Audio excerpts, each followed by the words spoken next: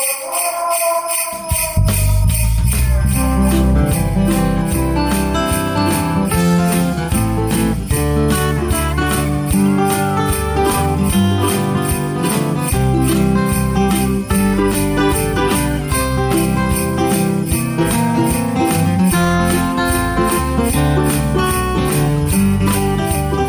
guys, welcome to the True Blue Riffcast with your hosts, Jeremy and Dave.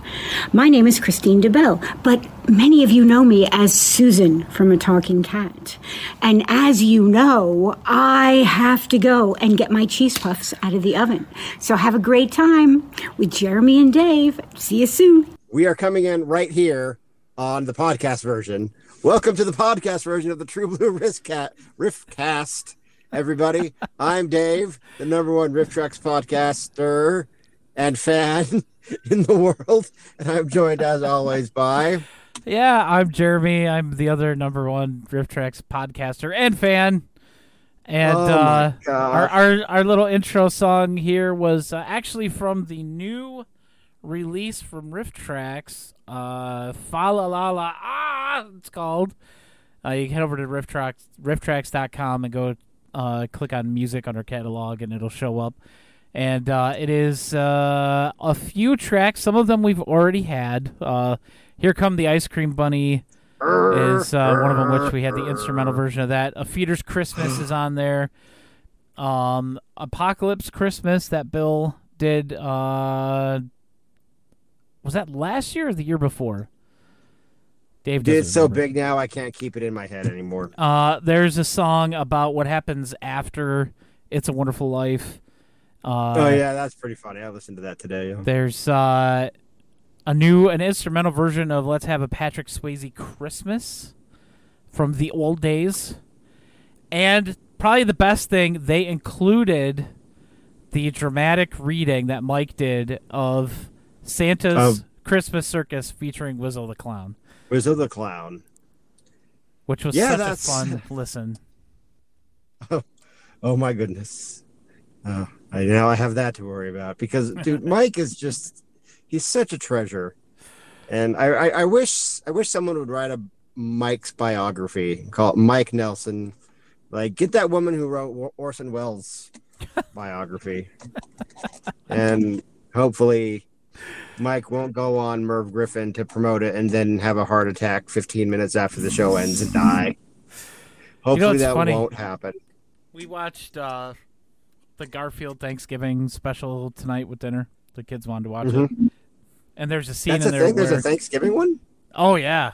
From the old animated days. There's a scene where Garfield gets on the scale in the bathroom because he went to the vets and Liz put him on a diet, and she also agreed to go out on a date with John, and he said he would cook her Thanksgiving dinner, which of course didn't go right, but he stood on the scale, and it was a talking scale, and it was like, I can tell you your weight, I can tell you the weather, I can tell you anything that you want to know.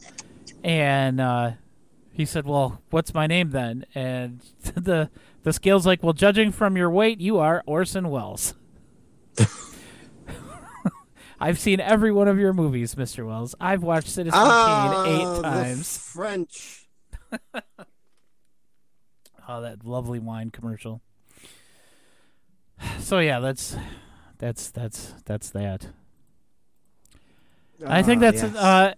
You had an interesting interaction earlier today, didn't you? Oh yeah. So as everyone knows, for like the last 6 months since I, departed my previous employment, I have been self-employed using a rideshare app. I've decided that I will no longer use the name of the rideshare app here on the True Blue Riffcast, even though you can go back to the archives and hear me say it, because I don't know if I'm like violating any terms of service.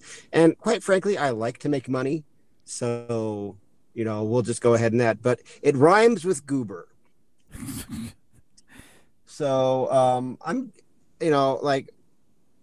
I get out a little bit earlier. I like to get out between 4 a.m. and 5, sometimes a little bit later, but like no later than like 6, and work, until I make my daily minimum.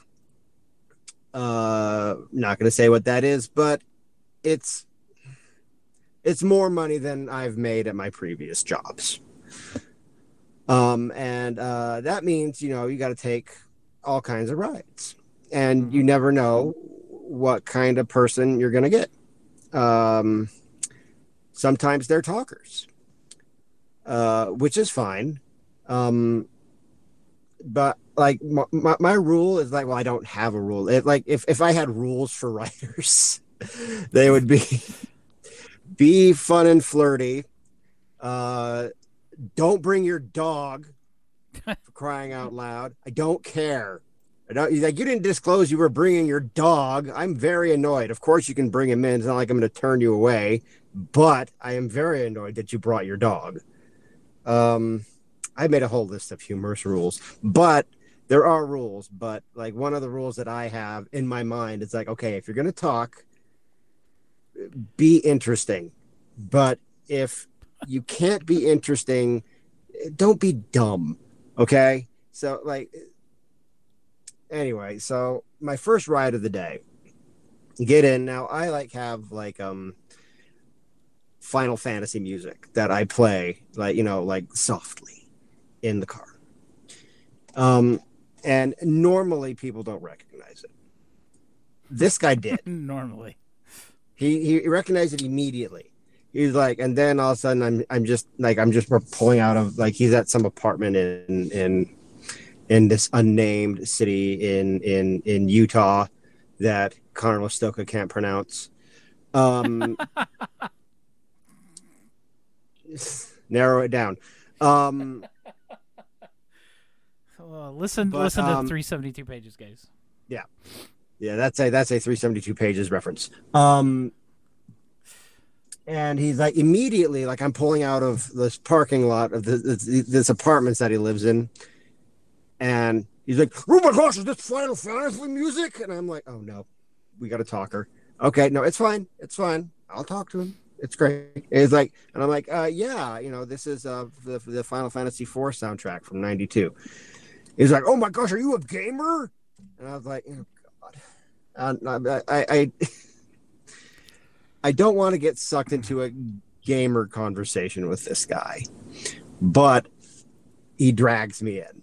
Like, I can't not be polite and answer this guy's questions. One thing you'll find out as a rideshare driver is that the people who want to talk to you, they like want to experience the like part of the Uber experience. Oops, boop. Welcome back to the edit. Part of the rideshare experience is like hearing like parts of like lore of like the driver's life. You have to like entertain them, like, so you have to like be prepared with like some interesting facts about yourself, and like, and sometimes you may have to make some stuff up, but I don't know. But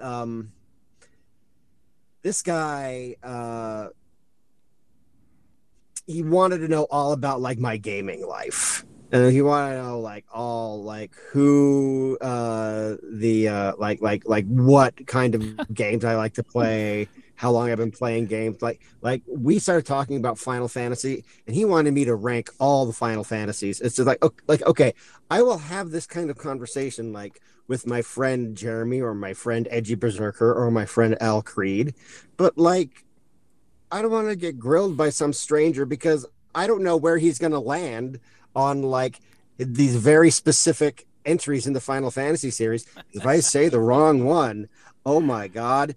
Like if I say that like I like Final Fantasy VIII the best, which I don't, but if I do and he doesn't, if he likes Final Fantasy VIII or doesn't like it, that situation could turn volatile very quickly. That's a 1-star rating right there. Yeah. So and no tip.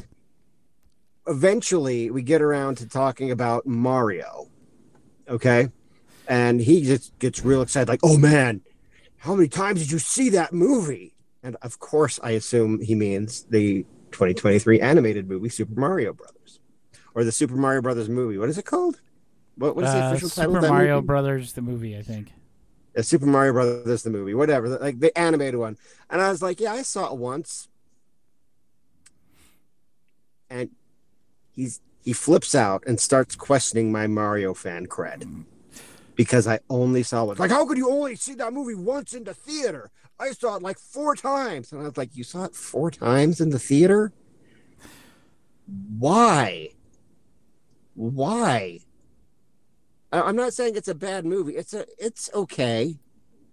But like, you know, I'm not going to go see it 4 times. I saw it like with my brother's family. Yeah. But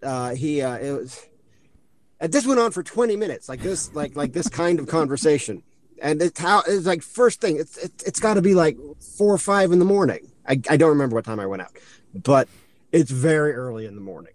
It is before 6 a.m.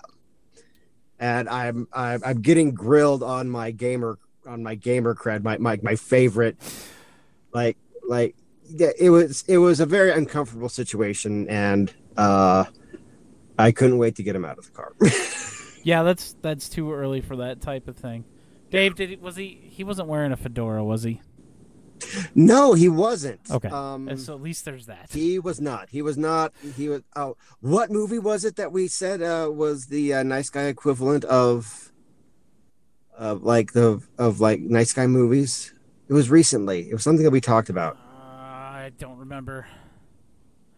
I don't remember either. That one. I don't know. Like, what I are some of the ones we talked about? Was it a riff, or was it just a regular movie? It was a regular like riffed movie. It was something that like it didn't feel like a real movie.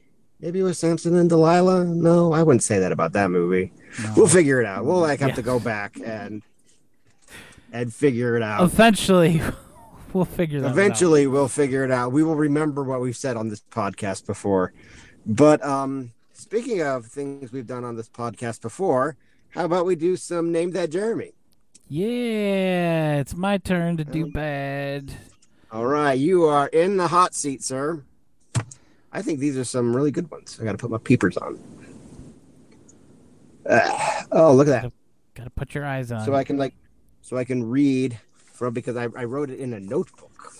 physical media.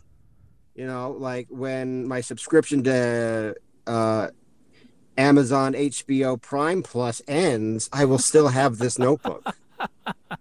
I don't know what any of that means. But okay, are you ready, sir? It's time for Name That Jeremy. Ready as I'm gonna be. Where we quiz Jeremy. When I do it, it's Dave That Riff. When Jeremy does it, it's Name That Jeremy. Yep. That's what we've decided this game is because it needed 2 titles. So what happens here this is the first Citizen time Yard said you're going analog with it. That's true. I am going analog. Thanks for being here, Citizen Yarn. So I'm going to quiz Jeremy on quotes or riffs from previous riffs going from 2006 to present. And he gets 2 tries to figure out which quote or riff that whatever riff track release it came from. Right as an ad break starts. Yeah. Oh, is an ad break starting? An ad break just started. Okay, well, we'll vamp until it's over. Yeah. Okay. Anyway, what are you drinking, Jeremy? Let me know when the ad break's over. I have Dr. Pepper Zero. Coke Zero. The zeros. It's got non-nutritive sweetener, which is about the only thing I can have in a drink, so it doesn't change my blood sugar at all. Are you diabetic? Yeah. Yeah, I was diagnosed with diabetes. When was that? That was in the springtime, I think. Oh. Whenever the last time I went to the doctor. I feel like. But it doesn't matter now because I don't have health insurance anymore. Hooray for the American healthcare system. Yeah, because I don't have it now, and if I get it through my work, it is not cheap. Like, okay, to the point where it might not be worth getting it through my employer. I haven't had health insurance in 14 years. I figure if I get sick, I'll just die. It's fine. I mean, that's kind of where I'm at too at this point. I'll just expire. It's okay. Is the ad break over? It's got 20 seconds. It's got 20 seconds. Yeah. Okay. That's a good way to vamp. Very macabre. Talk about dying and you read anything about dying? Macabre, as Stephen King says. Read any good books lately? Yeah. I thought I just had it sitting over here. I finally read Dumb Dumb Dumb. The Mary Jo Peele never even book. Heard of that. It's a book Mary Jo Peele put out last year or the year before about her mom and different experiences with her mom. Her mom used to write little reviews of things and places and movies down on little note cards and just put them away, and she found them, I guess, after she passed. And so she kind of goes in between the note cards and what they were about, and then something in the past that, some thing with her mom. And it was really good. It was funny. It was it poignant? Kind of heart-wrenching. There were some very sad parts. But yeah, it was very, very well written. Okay. All right. So is the ad break over? Yeah, I think we're done vamping now. All right. So we're done vamping, and now we're into Name That Jeremy. Okay. So here we go. Here's number one. It's from 2017. Okay. And it's from a VOD. You're like Grima Wormtongue in a miniskirt. I'm guessing that was a riff. Yes. That was Kevin, if it helps. Is this one that we've done a riff from before? That's not one of the clues, sir. 2017. 2017, people in a miniskirt. 2017. I don't know. I'm just gonna throw something out there. I'll say Ator, the fighting eagle. No, that is incorrect, sir. Okay, I figured it would be. First clue? Yes. Okay, first clue. This movie is an unofficial sequel to two different Riff Tracks movies. What? Unofficial sequel to two different Riff Tracks movies. This is an unofficial sequel to two different Riff Tracks movies. It's really more of like a sideways sequel for one of them, but it's an unofficial sequel for another. Oh, man. A sideways sequel for...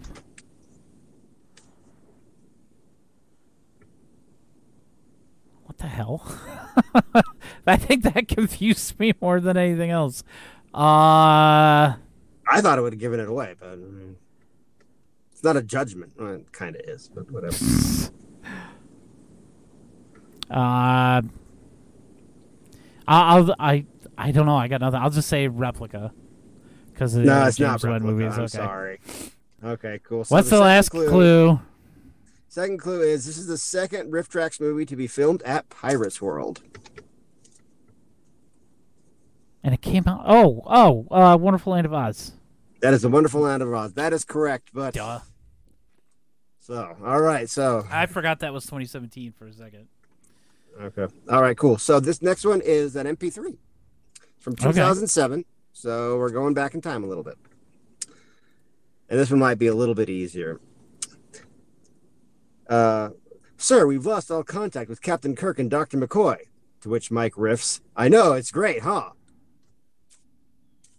Okay, well, oh God, what is it? Is that, did they do Undiscovered Country? Is that Undiscovered Country?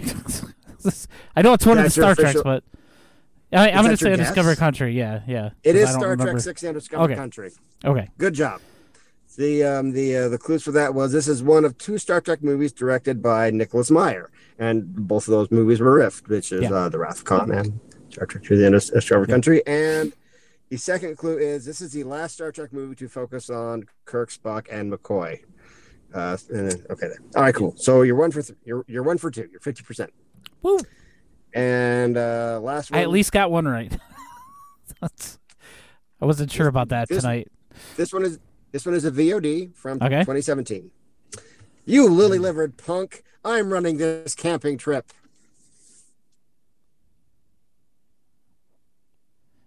Star Games. Incorrect, sir. That's the only one I can remember with camping in it. Okay. First clue. This was one of the movies that featured the infamous 2017 Bear Run. Grizzly. Incorrect, sir. Oh my God! So it's Day of the Animals. Okay. It wasn't Star Games. It wasn't Grizzly. It's Day of the Animals. Second clue is Leslie Nielsen without it. Leslie Nielsen with his shirt off, and yes, that is Day of the Animals. I mean, with Grizzly, I mean, like you had like a 50-50 chance. Yeah. Between Grizzly and Day of the Animals. That's what I was thinking. So it was a flip of the coin. I just flipped it the wrong way. But that was Leslie Nielsen that said that line. You lily-livered punk. I'm running this camping trip. It's after he smacked someone in the backpack in a rainstorm, and he just fell down like, my backpack. You felled me, sir. Yeah. But before we get into our other regularly scheduled things here that we talk about, like seeing what the hell James Wan is up to and our weekend box office, we got one other thing that I want to talk about real quick. Okay. Because this might be a death knell for something. Yeah. It's not looking good. We were talking, of course, about the crowdfunding for Mystery Science Theater season 14. Jeremy, for some reason, started at the beginning of it was during the actor strike, so nobody could promote this. Like, that was not smart in and of itself. There's 4 days left. It is at 40% right now. How much of the goal to make just the 6 features and 6 shorts?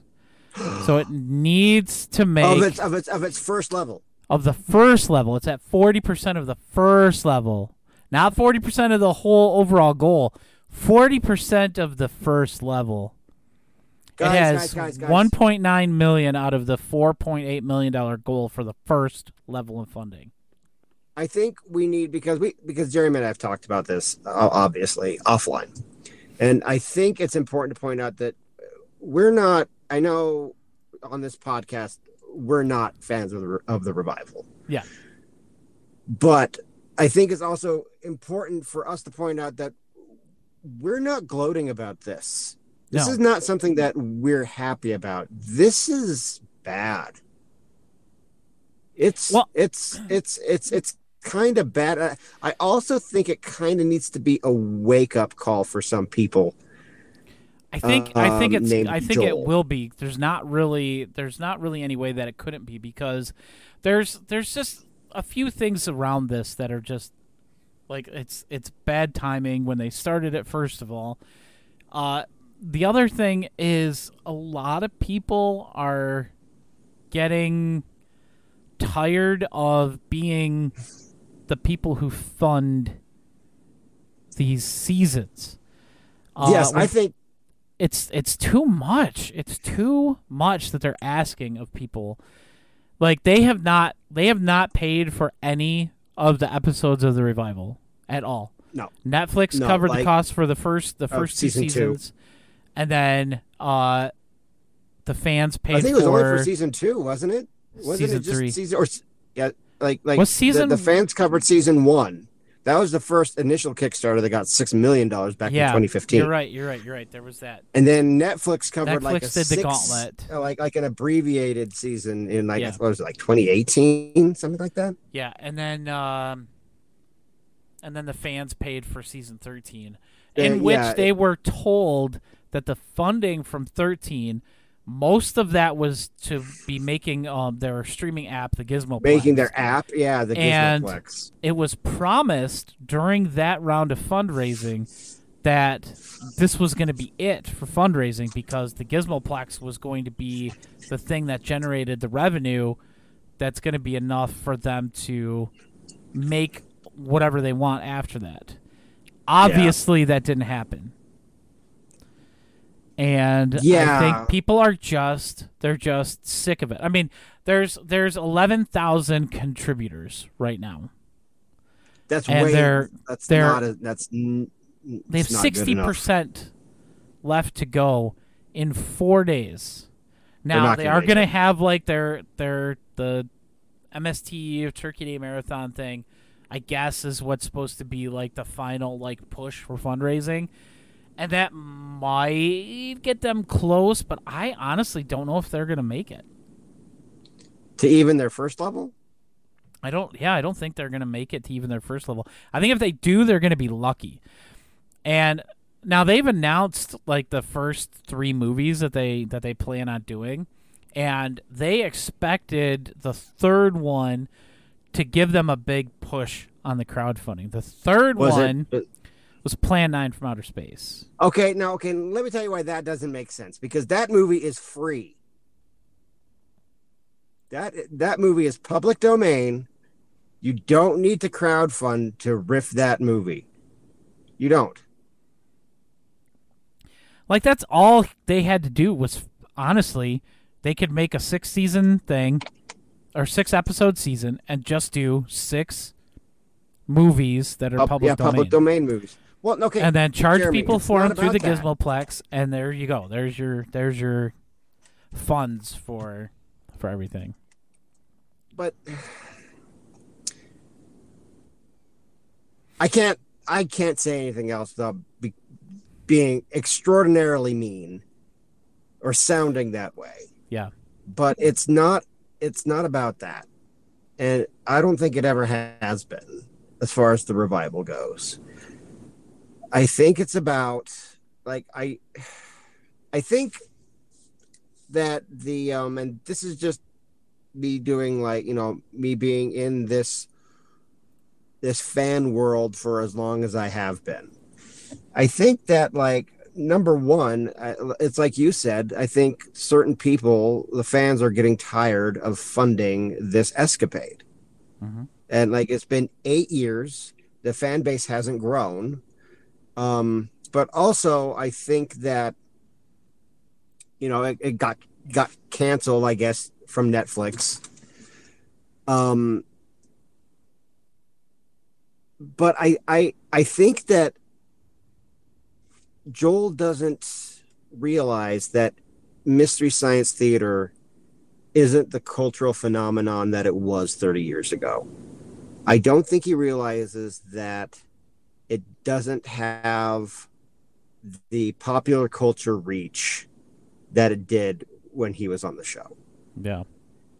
This has become what Mike Nelson and crew have done at Riff Tracks, is that they have focused in on a specific audience, the specific audience that wants this, and they cater to that. I mean, as much as I love Riff Tracks and I want it to be considered its own thing, it's essentially an MST3K legacy project, and it absolutely works. But I've said this before, we are an aging fan base, and we're not getting a whole lot of new fans coming to and wanting this product. Between Joel wanting to, like, produce this on a mass scale the way that he is, like, millions and millions and millions of dollars. I mean, these episodes are insanely expensive to make them the way that he wants to make them. You need to have some kind of monetary return to match that millions that you put into it, and that simply isn't coming anymore. Yeah. So it's just, as David Lynch would say, it's such a sadness what has happened. And it's like, I don't know, it's like there's really nothing we can do but just kind of, like, sit back and be like, I don't enjoy seeing this happen to them.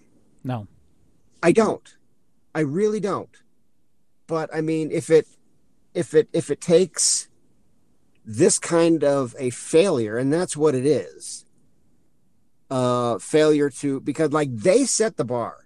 No one else set that bar. Nobody said we need, like, no, like the fans didn't say we will give you $7 million. to make 12 episodes. Yeah. Okay. That was a bar that was set by Joel. Okay. You don't like, we don't have $7 million to give you every 2 years. I mean, maybe we do, but I think that at some point, you know, you're going to have to come down to earth and realize what this thing is now, and that it's basically a nostalgia property. And you need to treat it like a nostalgia property. The audience is not what it is. This audience is not what it used to be. No. You know, the audience, yeah. So I like, and I don't know what else to say about it, really. You know, I'm not happy that this is happening, but I don't think it's a good thing. But I mean, I think it's going to be a wake up call. I think, or at least it should be. Yeah. If it's not, then I don't know where that brand goes from here. If it even makes it to their first goal to make the 6 episodes, I think that's going to be it for a while. Like, and it should be. I think that's going to be it. And yeah, because yeah, like you said, there's not really much more to say without starting to sound mean, and that's not where we're coming from on this. And we don't that's want not like, it to you know, and then way. like it's going to sound like we're attacking like the fans of it, and we're not. We don't have a problem with other Misties, because essentially that's what we all are. But we talk about Riff Tracks here, and this is related, of course, because Riff Tracks is an MST3K legacy project, but at its core.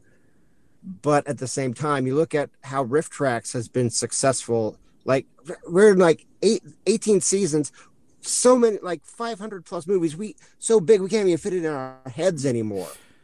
Like all of it, you know. Like, I updated the wiki today, and I'm probably gonna have to I have like a page that says list of official feature length Riff Tracks. I'm probably gonna have to cut that in half, because like it takes so long to load like the code for the listing. I'm probably have to split it in 2, like, you know, like seasons 1 through 10, and then seasons 11 through 18. Like there's so much of it. It's so prolific.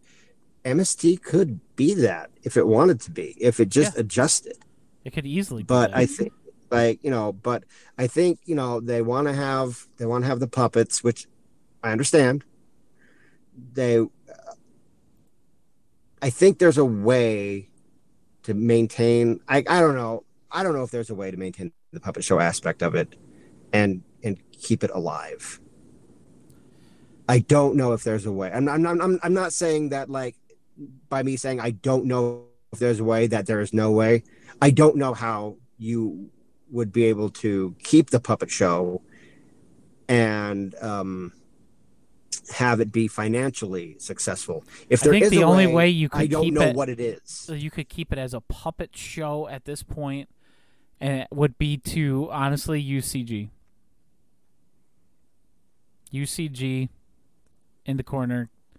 You'd have some base animations that you just stick in there.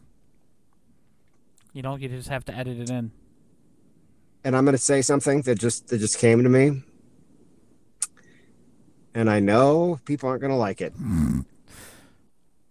But you could keep the puppet show aspect of MST3K and keep it going.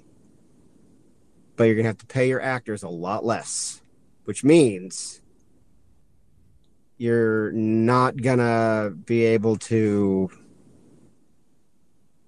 have union actors. Yeah, you're going to have to ditch SAG. Yeah. Like, and I know nobody wants to do that. You're going to have to find some... You're going to have to find some hungry actors. Also, non-union writers. Like, you have to go back to your roots. You have to make it small town again. You cannot produce that show in LA. Yeah. And that's you cannot have Hollywood that's another writers part and of the Hollywood problem. actors doing it. They're trying to make it too big, I think. And you certainly can't have Jerry Seinfeld and Will Wheaton and O.J. Simpson and whoever the hell else you want come and guest star on your show. Yeah. Mark Hamill. All right. I think we've. Yeah, I think we have. Yeah. Anyway, Top Gun. Let's take a look at the weekend box office. Oh yeah. The number one movie, a new release last week, The Hunger Games: Ballad of Songbirds and Snakes.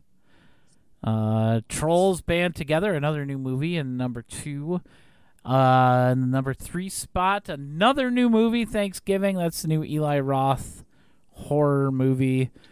Then at number 4, The Marvels, and at number 5, Five Nights at Freddy's. Is something going on with Stephen King and the Marvels? What's going on there? Is that something we don't want to talk about? Was Stephen King and the Marvels?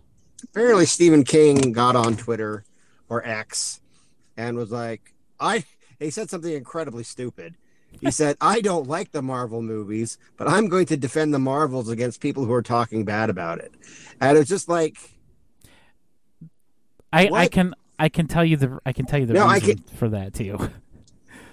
Well, yeah, but the thing is, okay, but the thing is, he started to be like, I don't watch these movies, I don't like them, but let me defend them, and it's just like, okay, I get it if you don't like what people are saying for the reasons that they're saying them, or your perceived reasons for saying them. I get that, but you don't start it off by saying I don't enjoy these movies. Yeah, no, absolutely. That's very strange. It's a very strange way to do that, Steve. Like. Yeah. If you're going to defend a movie, don't say you don't like it. I did watch it last Thursday, and how was it? I liked it. It was a very enjoyable movie.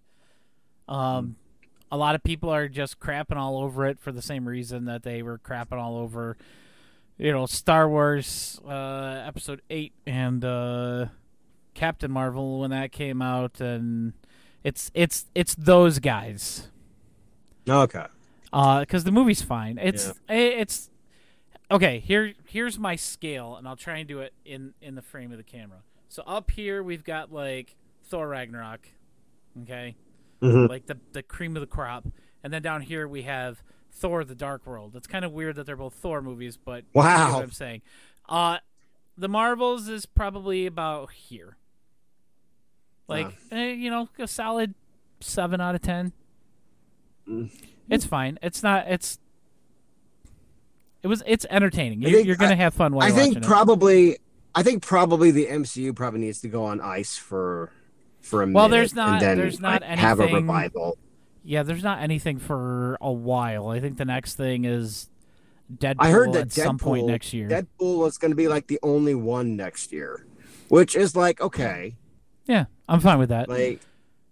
There's they're doing a TV series. Like, let everybody forget about Jonathan Majors. I watched Loki season 2, and my God, was Jonathan Majors' performance as Victor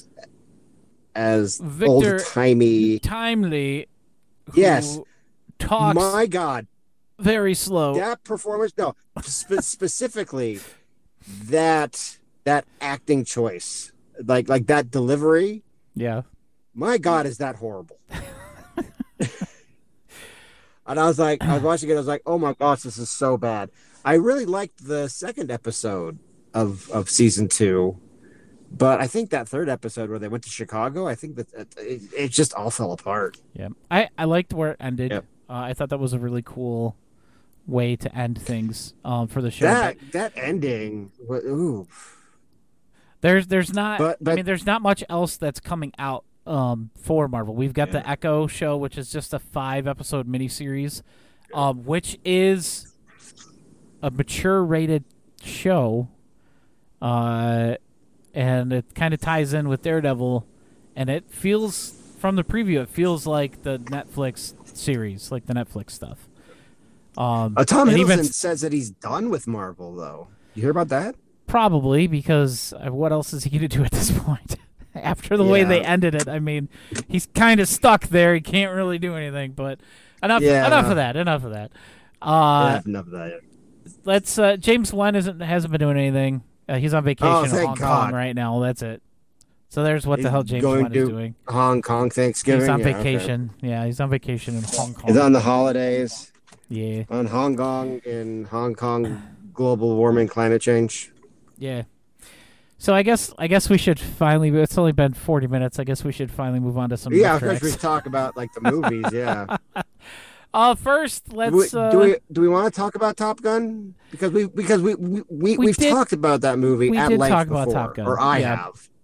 I don't remember how much we talked about it, but just to touch on it.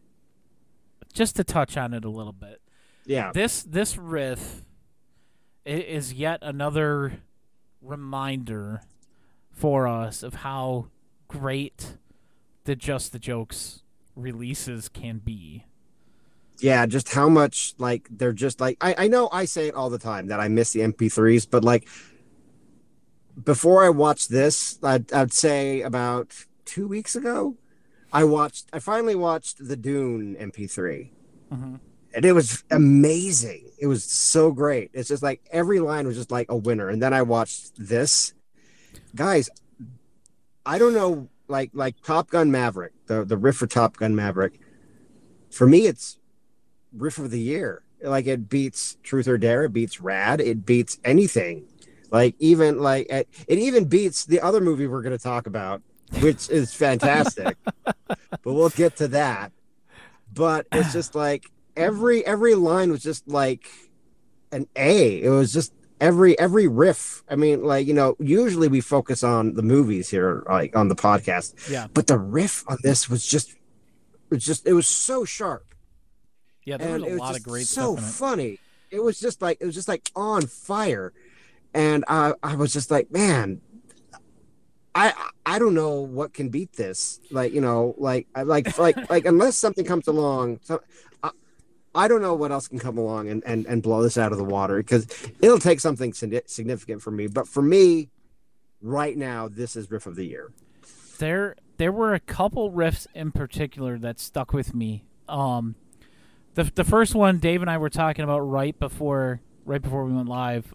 They made a reference to Rad in it. When of course you're gonna like that. When Tom Cruise was getting ready to get into the plane to go Mach 10, they were like, "All right, let's walk this sucker." And so I laughed really hard at that. But the other one that got me, and it just kind of came out of nowhere, it was during the flashback when he was remembering what happened with Goose in the first movie, and it's when they're like floating in the water. And Bill goes, "Duck! Duck!" And then Tom Cruise says, "Goose." And then Mike says, in Minnesota, he's called Gray Duck. And Minnesota is the only state that I know of that their Duck, Duck, Goose is not Duck, Duck, Goose. It's Duck, Duck, Gray Duck. Duck, Duck, Gray Duck. Yeah, they say Gray Duck instead of Goose. And as far as I know, that's only in Minnesota. It's the law. And so I thought that one was really funny. And anybody who lives in Minnesota obviously is going to get it. And people like me who just have all this useless dumb stuff in their head. But yeah, there is a line. There is a riff. There is a riff that is Goose related, where Tom Cruise is doing some kind of maneuver with Miles Teller, who is way too ugly to be in this movie with all these beautiful people. But they're doing something, and then I think it's Bill that says, it's like, "Okay, just hit the ejector seat." And they're like, "Oh, no, not again." Yeah. Yeah. I could not stop laughing. Yeah, there was a lot of good stuff. The flashback to when they're in the bar and Goose is playing Great Balls of Fire. And he's just like, "Oh, my dream is that my son will grow up and wear the same clothes as me and have the same stupid mustache and play the same song in the bar." Jennifer and Connelly, I liked Top Gun Maverick. I thought that was pretty good. I mean, obviously, I'm not the only one. It made almost $1.5 billion in the box office. So. Oh yeah. But then it was topped by Avatar 2, a movie that made $2 billion, but I don't know anybody who saw it. Yeah, I didn't. I still haven't seen the first one, so. Oh, you should. Well, see the riff tracks. I know. I've been meaning to. I have it in my library. I've been meaning to watch it. I you can pirate. You pirate everything. Pirate everything else. You probably have Avatar someplace. I do. I actually own it, and it's a long movie. I just haven't made myself sit down to watch it yet. I haven't watched Top Gun Maverick. The Avatar. God, the Avengers Endgame riff. I haven't watched that one yet either, just because it's so long, and I think I may have had it on when I was playing Mario Kart once. I don't know. It's been a while. I know it was during the pandemic. I watched and loved the Batman vs Superman riff, and I know I would really enjoy the Batman or the God. My brain is mush right now. I think it's because of this movie that we're going to talk about. I think I think maybe the star of the Paradise Motel is having an effect on you. And we should probably start talking about that before we bring up the Val Kilmer incident. So anyway, that was our discussion of Top Gun Maverick. It's very good. He's trying to get out of that. It's a very good movie and very good. Yeah, I am getting out of it, sir. I'm not going to go into it, but Top Gun Maverick did give us an entry in the True Blue Lexicon, and it's called the Val Kilmer Movie, and that's for things that blow up in Dave's face. Yeah, things that blow up in my face. If you want to know, you're going to have to dig through our episodes and find the one where we talked about Maverick. Yeah, because we don't even know what episode that was in. I bet Josh Flowers knows. He might. Because that's like his favorite moment of the entire podcast. Yeah. When we talk about other things, they're not cataloged by anything else that we talk about. They're only cataloged by what riff tracks we talk about in them. So yeah. I have no idea which one that would be in. It's somewhere. It was last summer 2022, somewhere in there. Go look for it. Maybe it's on Cats. I don't know. Sorry, my puppy. But anyway, we have to talk. We need to talk about the Paradise Motel. I know it's been. We have to talk about Paradise Motel. This movie, or we're gonna go from one True Blue Lexicon to another. This movie 100% has the Copper Mountain effect. Because it's way more enjoyable than Copper Mountain, though. Oh, absolutely. But this movie felt like it was just never going to end. Like it was only an hour long. It was an hour and 9 minutes? Yeah, something like that. Oh, there's a version of this movie. There's a version of this movie that I think is 90 minutes. I think it's 80 because it's an hour and 20 minutes. Okay. All right. Well, I don't know what they could have cut out because stuff they leave in. The only thing I can think of is actual nudity. And I say actual nudity because the main character, she takes her clothes off in one scene, and you see her from the side. Yeah, and I'm amazed that we. Yeah. I think she has like a pasty on or something, because it's like does she have no nipples? It's more than side boob, but it's thankfully. But we're getting way ahead of ourselves here. This is not nudity you really want. This is. I won't say it's worse than Sharks of the Corn nudity, but I mean. My God, it's like no, don't do this. This movie, I think we need to come up with a new term for this. This movie should be a crime because this, along with The Guy from Harlem, always felt like it was like about to turn into a to start. Yeah, porno, yeah. And I mean, these are not the only two movies we've ever had this on, but. I think that needs to be like. I think we need to come up with a term for that. I don't know if we want to name it after the guy from Harlem, but it's got to be. It's got to be something. Let's not do that to the guy from Harlem because this movie is way worse than that. Well, let's just have it the Paradise Effect or something. Yeah. Well, no. We'll come up with. Let's not do that because a girl I know. Who is a very, very good professional wrestler. Her ring name is Paradise. And if we call it the Paradise Effect, I will not feel good about myself. I'll feel like I'm talking about my friend Brittany. And I don't want to. No, yeah, let's not call it the Paradise Effect. Because, I mean, look, I know there's a 10,000% chance that my friend Brittany will never watch or listen to this podcast. However, I won't feel good about it because this movie is just that bad. We should probably let the listeners know just what in the hell we're talking about. Yeah. So this movie was directed by the same person who made Apex Predators. And it also has a couple of the same actors, including Mel Novak. And what was Mel Novak known for, Dave? Do you know? Do you remember? What he was actually known for? I don't know. I'm just gonna say I'm just gonna put myself out there and take the hit to my riff tracks cred or bad movie cred. Say I don't know what Mel Novak is famous for. Well, he was in Black Belt Jones and Game of Death.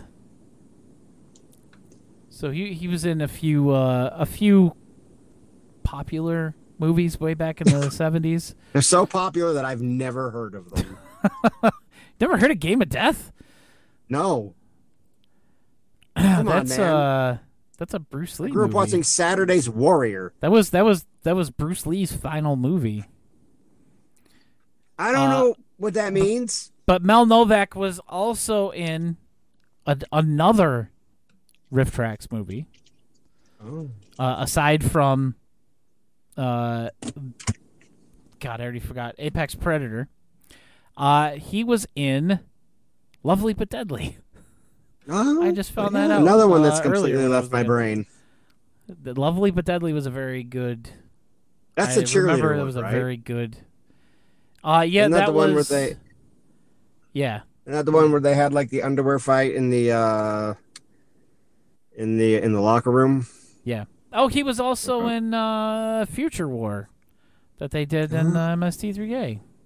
Back in the day. So he's been in a few riff things, but his movie is it's hard like so many of the movies that we talk about. It's so very difficult to explain. The synopsis, to paint a picture of this movie is that the reason we're dancing around it is that eventually we will say unkind things about how the star of this movie appears, and her appearance and her looks and her demeanor, and we'll just say she's had a lot of plastic surgery. She looks like the bloated corpse of a Barbie doll. And they say that she looks dumb as a rock. She is best described as if Weird Barbie from the Barbie movie was really weird. It's really bad. She's in another movie called Robo Woman. She's kind of like a background actress, and she has had like experience in like super duper minor roles, but like, my God. She like these movies, and like I believe her husband is the director. Yes, and she is married to the abusive asshole in the movie, who was also the director. I love the synopsis for this movie on Amazon. It says, a battered wife on the run seeking her paradise finds that paradise isn't always. Full stop. Always what? That's paradise isn't always. Full stop. There's a period there. That's it. Okay, that's not a sentence. It might end with a period, but that's not a sentence. That's what the movie feels like, though. Like what? What does that mean? So all right, so the movie starts. Okay, we got to get this train on the tracks. The movie starts. The movie starts, and she's driving through town, listening to like some public domain country song. And she's driving her Kia. White bird must fly, or she will die. She's driving her Kia, and then we get the most unflattering. Well, there's no flattering angle to shoot this woman from. IMDb adds, nothing is as it seems after the Amazon bit. Thank you, Citizen Yarn. Yeah. Okay, that still doesn't make sense. It shows like she picks up the first of two hitchhikers. And then they have like this inane conversation that goes nowhere until blonde lady kicks younger blonde lady. I was like, okay, it's getting late. I'm going to stop for the day. It's late. Get the hell out of my car. Okay, so she FOs, and we have a flashback about her husband saying, I thought I told you not to buy these things. You don't need these things. I want you to return these things to the store. And she's like, but I need these things. I need them. And then he is like, shut up, woman. And the most, like, okay, so this slap, this act of spousal abuse is, I can't describe it. Like, you have to see it. Like, he backhands her, but like there's like clearly doesn't hit her at all. No, not even like close. Like the way that like it's edited and cut, and the sound effect, the way it's shot, like the way it all comes together. It's just like it's chef's kiss of just like what just happened. It's almost like the car crash in Replica. Yeah, it's yeah. That's like really like it's not comparable, but it's also the perfect comparison because it's like you can't really. But it's like, RiffTrax posted a video today. If that argument went on for 10 minutes, I highly suggest everybody go to the RiffTrax. So funny. To the RiffTrax YouTube channel and watch that video of them arguing.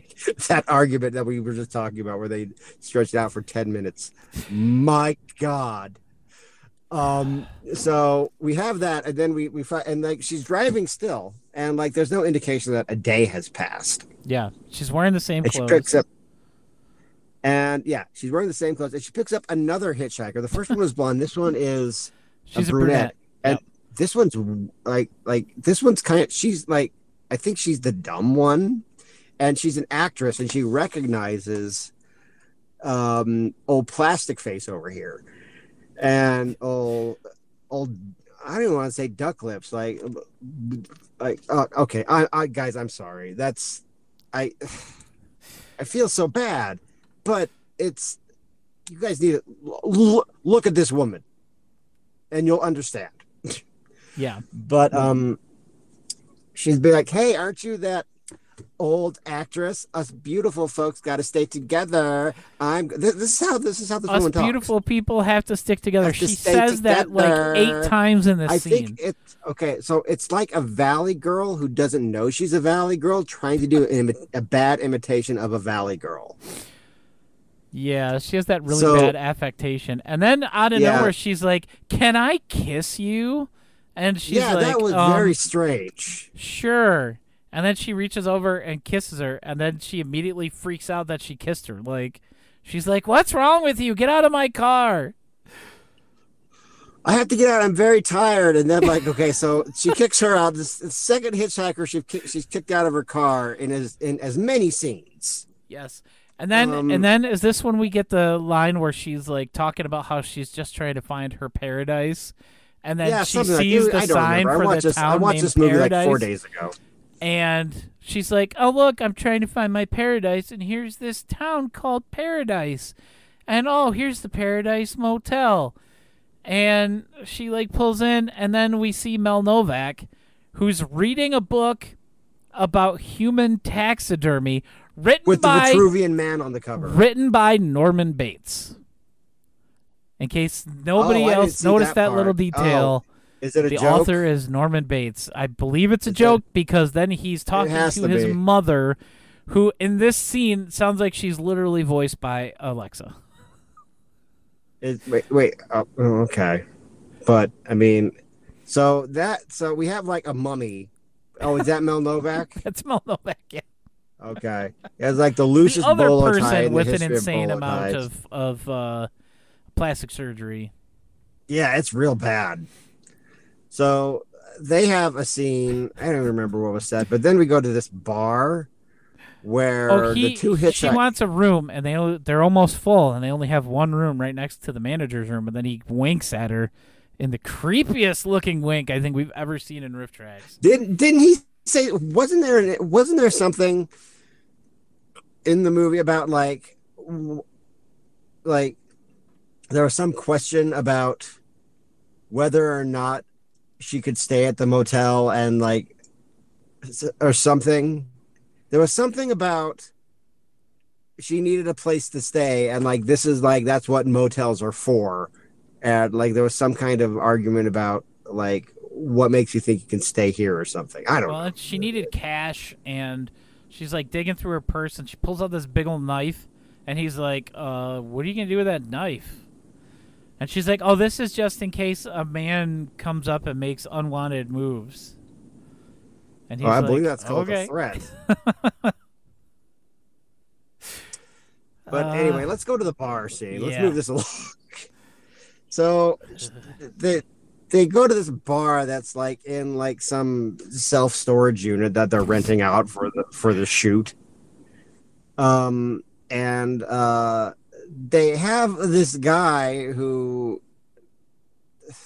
like he's just sitting on a stool, playing an acoustic set, unamplified, playing a set, and he's credited. But he's like, he's not particularly attractive, but he's the best looking guy in the movie, I think. Most attractive male. I mean, I don't know. How would I know? But both of the hitchhiking girls are in there wearing the exact same and they're outfit. both wearing the same dress. Yeah. And it's like, and then there's like, it cuts to human taxidermy, Mel Novak, who's sitting there with, I guess the woman is his mother, but they're like the same age, or she's younger than him. She looks younger, and she looks drunk or pretending to be drunk, and then like she like wavers out of it and then snaps back into like her drunkenness. It's so weird. And then we have this very strange bartender lady who like didn't know any of her lines. She's like Romanian too. Yeah, she's definitely from Eastern Europe somewhere. And then we have like this cowboy dude who for some reason wants to have sex with our main character. And I'm sorry, no. Because she's the main character. That's why that happened. That's it. So anyway, she gets a beer from the bartender, and the mug is like this big, and it's filled maybe 20% of the way. It's not. And then she leaves. She goes back to the hotel. She has a full bottle of beer. And the saddest hamburger I've ever seen. It is literally like maybe an inch thick. The whole thing. It's just beef and bun, and it's like it's just squished down and flattened, and it just is pathetic. She takes one little fake bite out of it. Yeah, okay. I was about to say, don't say she took a bite, because she did not. She did not. She did not. She did not take a bite into that tiny hamburger. She didn't take a drink of the beer either. You can see it in the bottle, and it never even gets close to her mouth when she tips it back. And then she goes on to take like a 5-hour-long shower.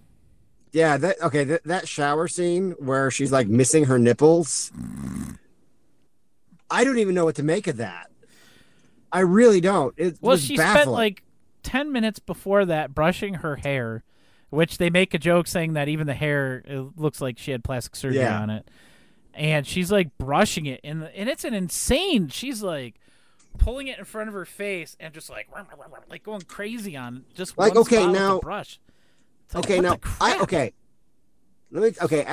As a long hair person, not a vagina person, but as a long hair person, I happen to know that like the ends of your hair can get rough, okay, and you do need to give it a little attention, otherwise it gets all natty and stuff, and that's why you use conditioner and you comb it regularly. So I mean, I get it, but she was just like, I hate you. Yeah, she was really going to town, man. And then while she's in the shower, cowboy guy shows up trying to find her.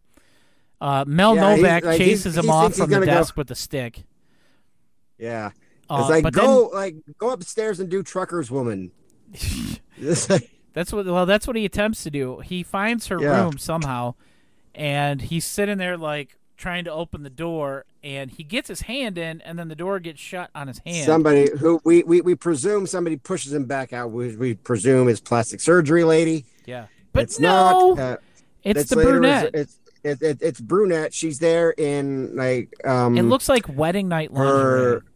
Yeah, her lingerie. It's like wedding night lingerie. It's like white. Yes. Like it would go under a wedding dress. She has this little red masquerade mask on, and she's carrying a knife. Yeah, she's got her eyes wide shut. And stuff going? She like, how did she get stabbed? How did she? Because the lady was still in the shower. I don't know. Did she just sense. I think stumble it's a and just like thing. oops like? I think maybe it's one of the Hotel California demons. I don't know, dude. It's but I came up with a joke, and I want to run this by our audience and by you, Jeremy. Okay. And I think it's pretty funny, but it's just like, but if you just want to like offend a lot of people, I said, like, how come we don't edit here, Dave? Just remember that. Okay. Well, no, but like. It's not like that, but it's just like, how come nobody call, like, I just think it would be funny, like, if like a comedian or somebody be like, how come we don't call lingerie slut pajamas? I think that's pretty good. Okay, well, she was definitely wearing that. Yeah, well, I mean, like, I ran that joke by my sister, and she said, because not everybody who wears lingerie is a slut. And I'm like, well, okay. I suppose, but like you're missing the point where the term slut pajamas is kind of funny to hear and say. So, yeah. I don't know. One other thing I want to mention really quick, because I just remembered this fact. This movie came out last year. Oh yeah. It came out in 2022. And it honestly, and this is related to what you're saying. Yeah. If you guys want to see another one of this actress's movies, but not like see it, but just like get like a taste for it, go to YouTube and Google Red Letter Media Robo Woman, and watch this section of the best of the worst that centers on their viewing experience of Robo Woman. And that was made, I think, in 2019 or 2017, something like that. Yeah, most of her stuff is not. Yeah, very old. It's just like, whoa. She's been in over 200 movies, like. But I think they're all like this. This is another one of those movies where it's like, how and why did this movie get made? Like, I don't know why this. Well, is this another like Russian mob money laundering thing? Yeah, I don't know. I kind of want to know who wrote the screenplay, and I kind of want to know. Yeah, like you say, like why this movie exists. But anyway, so Brunette gets stabbed somehow. We should probably wrap the whole movie up. Brunette gets stabbed. It's revealed that her and the blonde are cousins, and I think they had like their serial killer pact, and they picked plastic surgery woman to be their victim. I don't know why they just didn't kill her in the car. Yeah, and they end up the blonde one ends up seducing the husband. Oh. Yeah. And killing him. There's a great riff there too, where he's laying in the bed and she comes up to him, and he's like, "So do you want to rub the Asper cream on my joints now or later, baby?" So she stabs him. Blonde girl stabs the director in the name of my God. Who's her God? Kill you. That's what they both say. Is they it both say in the name of our God, Pazuzu. Is it Bob Ross? Who is it? We don't know. It could be anybody. It's not canon. It could be Ben Linus from Lost. It could be, I don't know. I like Pazuzu. But that's because I like saying Pazuzu. I am Pazuzu. From The Exorcist. Exorcist 2. I am Pazuzu. The power of Christ compels you. That's also not the most famous line from The Exorcist. What, the gargoyle thing from Futurama. Yeah, Pazuzu, you ungrateful gargoyle. I do a terrible Farnsworth.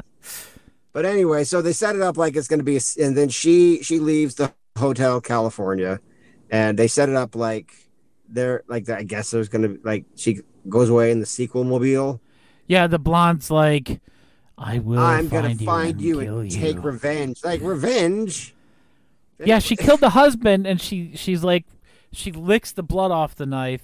And says revenge is sweet.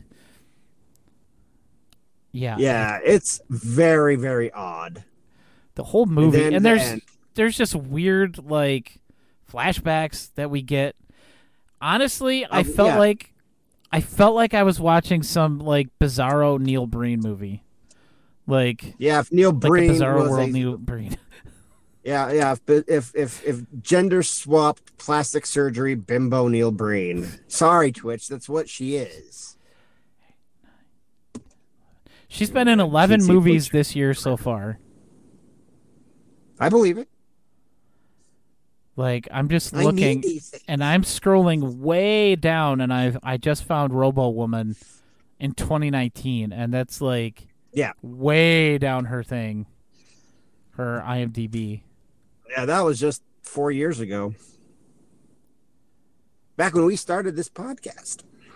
Her first role was Blade Runner. I think she's like an extra. She was an uncredited showgirl.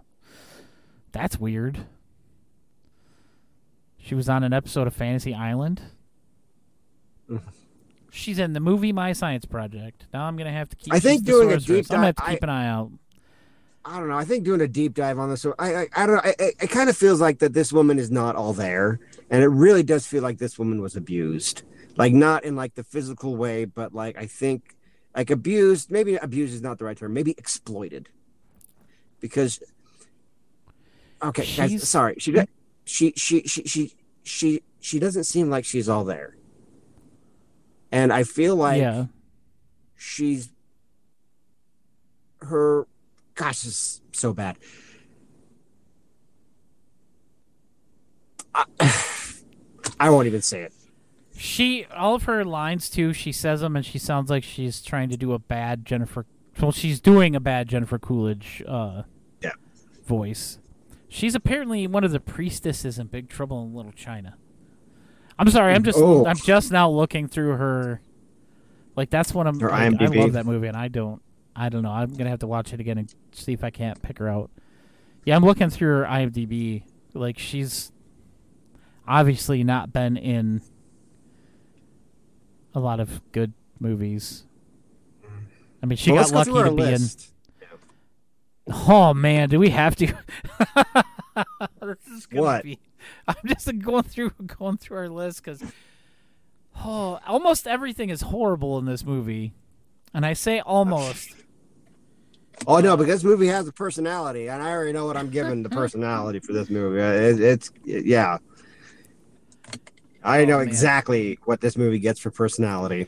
Honestly, though, I think some of these are going to get surprisingly high scores. Yeah, I think so too.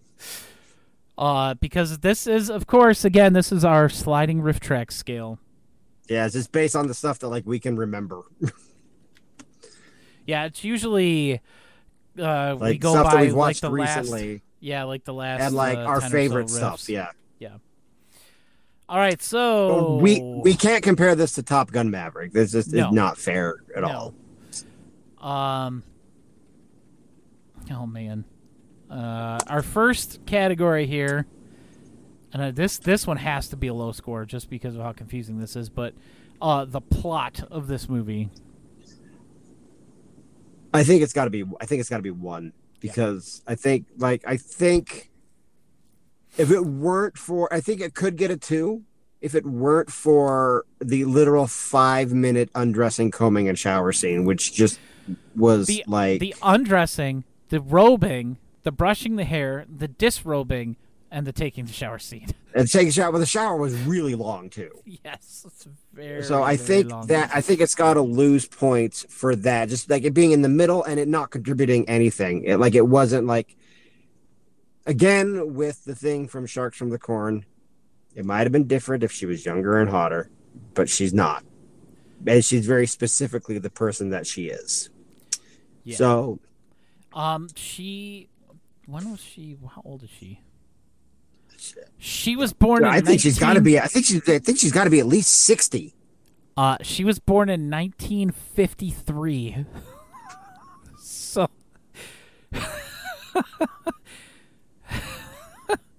She is 70 years old. Yeah. I mean, minus the plastic surgery stuff, she does look okay for a 70-year-old. I mean, she doesn't look 70, so I didn't realize she was 70. Oh my god. Okay. Dude, I don't do that. I don't understand how that's. Oh God, I don't understand how that's a good thing. Oh my God, she was in Samurai Cop 2 with Tommy Wiseau. I believe it. Okay, sorry, that just came up on her little sizzle reel she has on IMDb. Oh my gosh. Okay. Yeah, she's playing a role that probably should have been for like somebody at least 30 years younger, if not more. Like Clint Eastwood in Cry Macho. Yeah. That is a deep pull. Whew. Okay, let's go on to our second point, the acting. Oh God, zero. There was not a single good actor in this. It's awful. I think it gets a flat considering the one zero. Character, the one brunette killer cousin, literally said, "Us beautiful people have to stick together." Have to stick together. Like 15 times throughout the hour and 10 minutes of this movie. Well, that's not her fault. I don't think that's the actress's fault, but I mean... No, but that falls under our next category of dialogue, which is also very bad. I think it also I think that has to get a zero, too, because the dialogue was incomprehensible. Yep. Cinematography. Oh, God. Why... Dude, this might get another... It's getting so many zeros. It's getting dangerous. Like, I don't consider this one of the worst riffs ever. But, like, as far as scoring goes, it's, like, down there with Cats. Yeah, it's low. But I think, dude, I don't think I have a choice but to give cinematography a zero. Yep, I agree. That's bad. Same with this next one. Editing. Again, like... Okay, that slap... I'm going to give it a 1 just because that is Chef's Kiss brilliant comedy.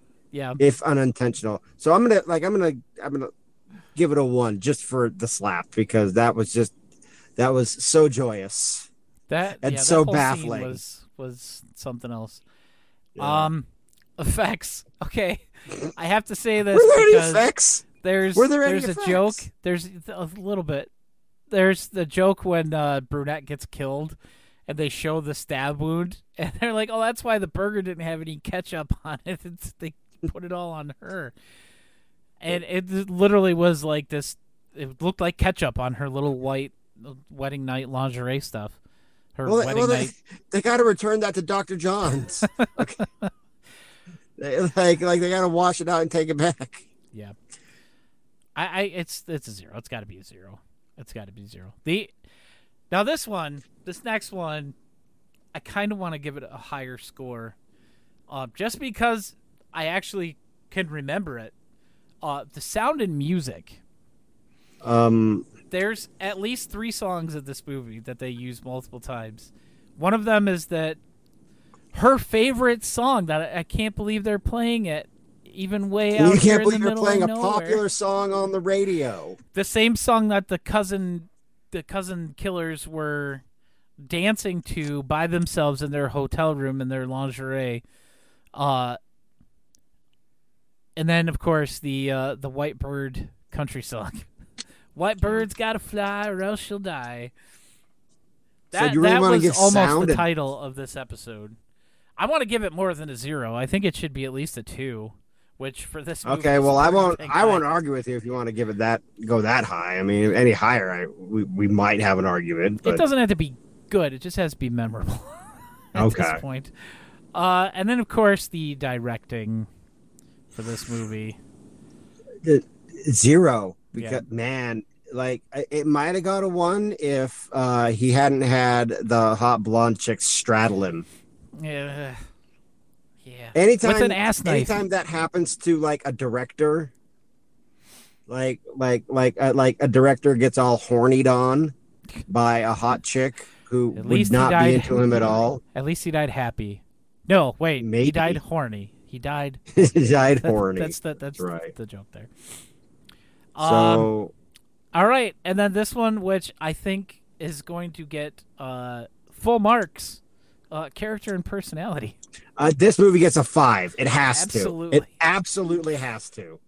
Because, my God, it might be the most baffling thing since Dangerous Men. I wasn't sure going into this movie how I I had no preconceived notions of this being as good of a riff as it was. Oh yeah, it's good. And I don't think it's like one of the best of. Oh, no, but it's surprised me a lot. And of course, our final question: did the riffs make the movie watchable / save the movie? Oh, absolutely. Very yes. Yeah. This is a very yeah. yes. No, I didn't have a bad experience watching this. Like this is not like for as low as we scored it, and for as just I don't know if we've been brutal in our assessment of this movie, but for as frank as we have been, this was not it wasn't like Copper Mountain or Things or anything like that. Yeah, I think like I would put this like in like the pantheon of riff tracks. I think this is, in the upper part of the middle. I think I would put this above Winter Beast. I think as far this is as a that solid. goes. This is a solid B tier. Yes, Probably towards the top of the B tier, somewhere around there. good boy. I'm like I think it's probably in the same as far as like where I would place it. I think I would probably put it in the same tier. Like I'd put it next to Dancing It's On in terms of just like what is like this is just insane. Like those are two completely kinds of movies. Yeah. But it's just like, oh my gosh, that was odd.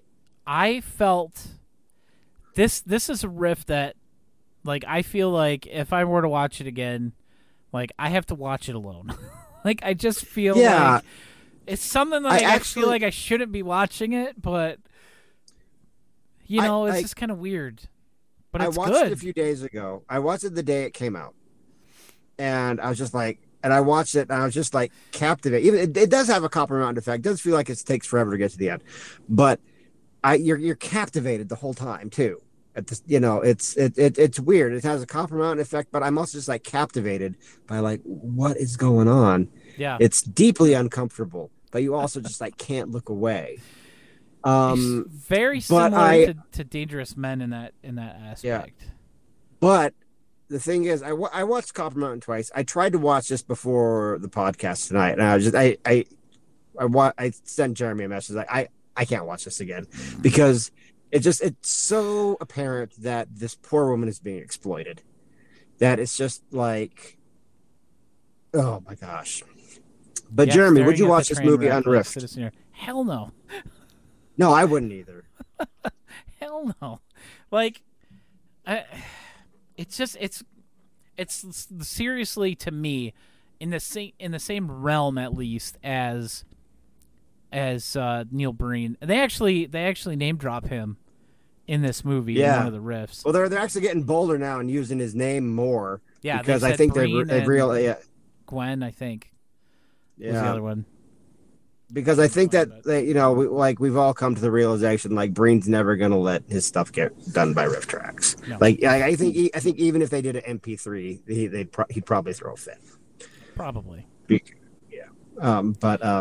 Well, I don't know because then more people would be buying his movie. So dude, trying to buy his movies have you ever tried to buy a Neil Breen movie? It's almost impossible. Yeah. We were looking a couple years ago when one of his new ones came out. I remember we were trying to just find it just to be able to buy it. Just find the link like on the websites. Yeah, no, it's like you have to buy like a homemade like DVD-R of he home makes these movies. Like I had to watch one of them. I can't remember which one. One of the newer ones. I actually watched. Not a joke, and I'm very ashamed of it. Twisted but I actually, Pair? Yeah, I think I watched that one on Pornhub. So like that's where you can go. I'm serious. That's where I watched it. And like, dude, I don't like that website. I don't like. That's not really a thing that like I'm into, but it was a place I could watch that movie for free, so I did it. And like, you have to put it on full screen, otherwise you'll see like the sidebars of all this stuff that you don't want to see. Yes, you have to buy the Neil Breen 5 feature film retrospective. Oh yeah, I have heard about that where he like teaches. Who's saying that? No, it's his 5. It's 5 movies. It's A 5-hour and 40-minute retrospective film by Neil Breen of his 5 indie features. Not a documentary Yeah, but that's of the not making each of the his movies. films. Yeah.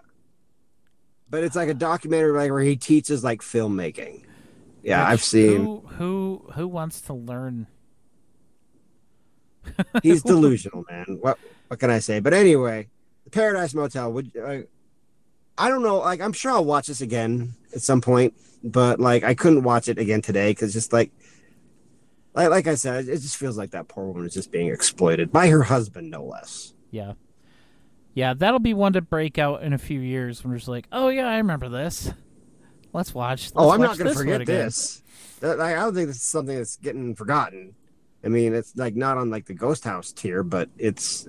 I'm not going to forget this movie. I'm not going to forget this movie exists. Yeah, and it's interesting to know that we both currently have different ideas of what the riff of the year is. That's kind of it's well, yeah, usually nice our riff of the year. Usually it's the same, or like it's the same ballpark. I know. One time it should have been, you should have chosen Suburban Sasquatch, but you went with Light Blast. But usually, I think that's probably like the outlier when we do riff of the year, is that we usually pick the same thing. Yeah. But right now we're kind of, not that it's bad, but we're kind of far apart on what we think riff of the year is. Yeah. I mean, mine is definitely 100% biased by. Previous mine notions. might be biased because I like that movie so much, but also, but I mean, what can you do? Yep. Well, but that's going to do we'll it. See. I mean, like, but what's it going to take? Like, what movie would it take, do you think? Or what kind of movie? If not a specific movie, what kind of movie do you think it would take to come in and just like, because you have to blow both Rad and Maverick out of the water?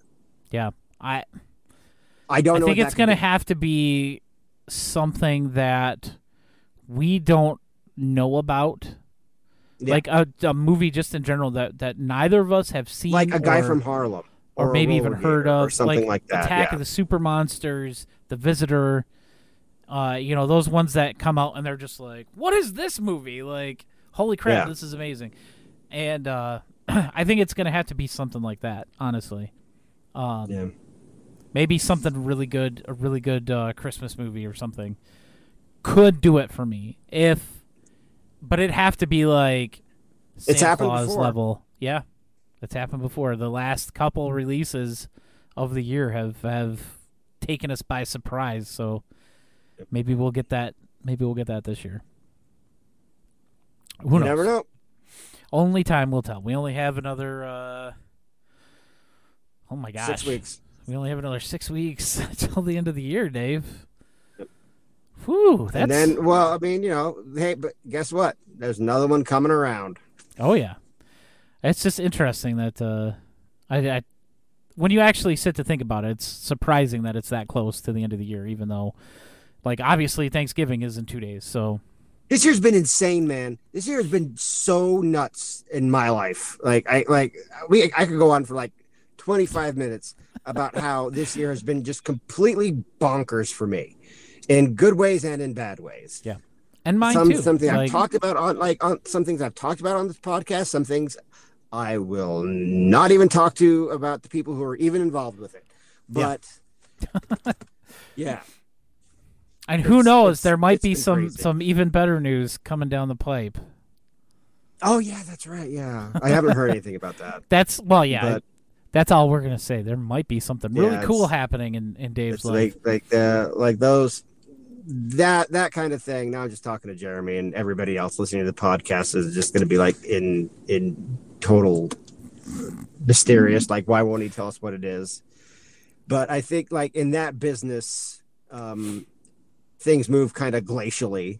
Yeah, and if it happens, then my life will definitely change. Like I've looked at what will happen if that project does get picked up by the people who are interested in it, and my life would definitely change quite a bit. Yeah. Just based on what I would have to do to become involved in that world. And it's just like, well, yeah. But that's going to do it for us, guys. Yep, that's one hell of a tease, isn't it? Yeah. I think everyone's probably figured it. I think everyone might have figured out, at least in the ballpark, what I'm talking about. Yeah. Well, especially people who are in the Discord. Yeah. But yeah, that's going to do it for us, folks. If you guys like the podcast and you want to support us, the best way to do so is to drop us a follow on Twitch. And that way you'll know when we go live with the podcast, which is usually on Tuesday nights at 10 p.m. Eastern Standard Time. Or as they used to say, 10 p.m. or 10/9 Central or 7 Pacific. What are you, Nickelodeon? Yes, 10/9 Central or 7 Pacific. What is this, Nick at Night in 1989? What's My Three Sons after Looney Tunes? Get Smart. Alfred Hitchcock Presents. Yeah, good stuff. Green Acres. All that good stuff. The Many Loves of Toby Gillis. But yeah, you can drop us a follow on Twitch. You can follow us on whatever podcasting platform you get your podcasts on, because we're on everything. All the major platforms, all the minor platforms too, and there's a lot more than I knew about. So that was kind of surprising. And if you like us, you can leave us a review, or even if you don't like us, you can leave us a review on whatever podcast platform. Just let us know if you're going to do that, because we like to read them online. We've done it once. We did it once. It was a weird bot spam thing. Yeah. And if you want to leave crazy reviews on my books, we'll read those too. Oh yeah. We can talk about if you thought that the monkey was too vulgar for your mother. I threw it in the trash. Lady, I still got your money. I'm like, I don't know. Yeah, no, that's right. That's the thing is with reviews like that. Is I've seen authors they'll take screenshots of bad reviews and go to their Facebook and blah, blah, blah, blah. To me that was that's it's the only time I've ever done anything like that, but only not because I went to complain about it. It's so funny. Yeah. It's so hilarious that I love that kind of stuff. That this woman is didn't research, didn't do anything into what the book was. It's a physical copy. It says the F word on the front on page 1 3 times. And she's like, "Well, I am throwing this in the trash." I'm like, "Okay, you already paid for it. Okay, you're throwing away your own stuff. It does not hurt me." Yeah. You can also head to patreon.com/TrueBlueRiffcast, and if you want to toss us a couple dollars a month. We also have a free tier on there.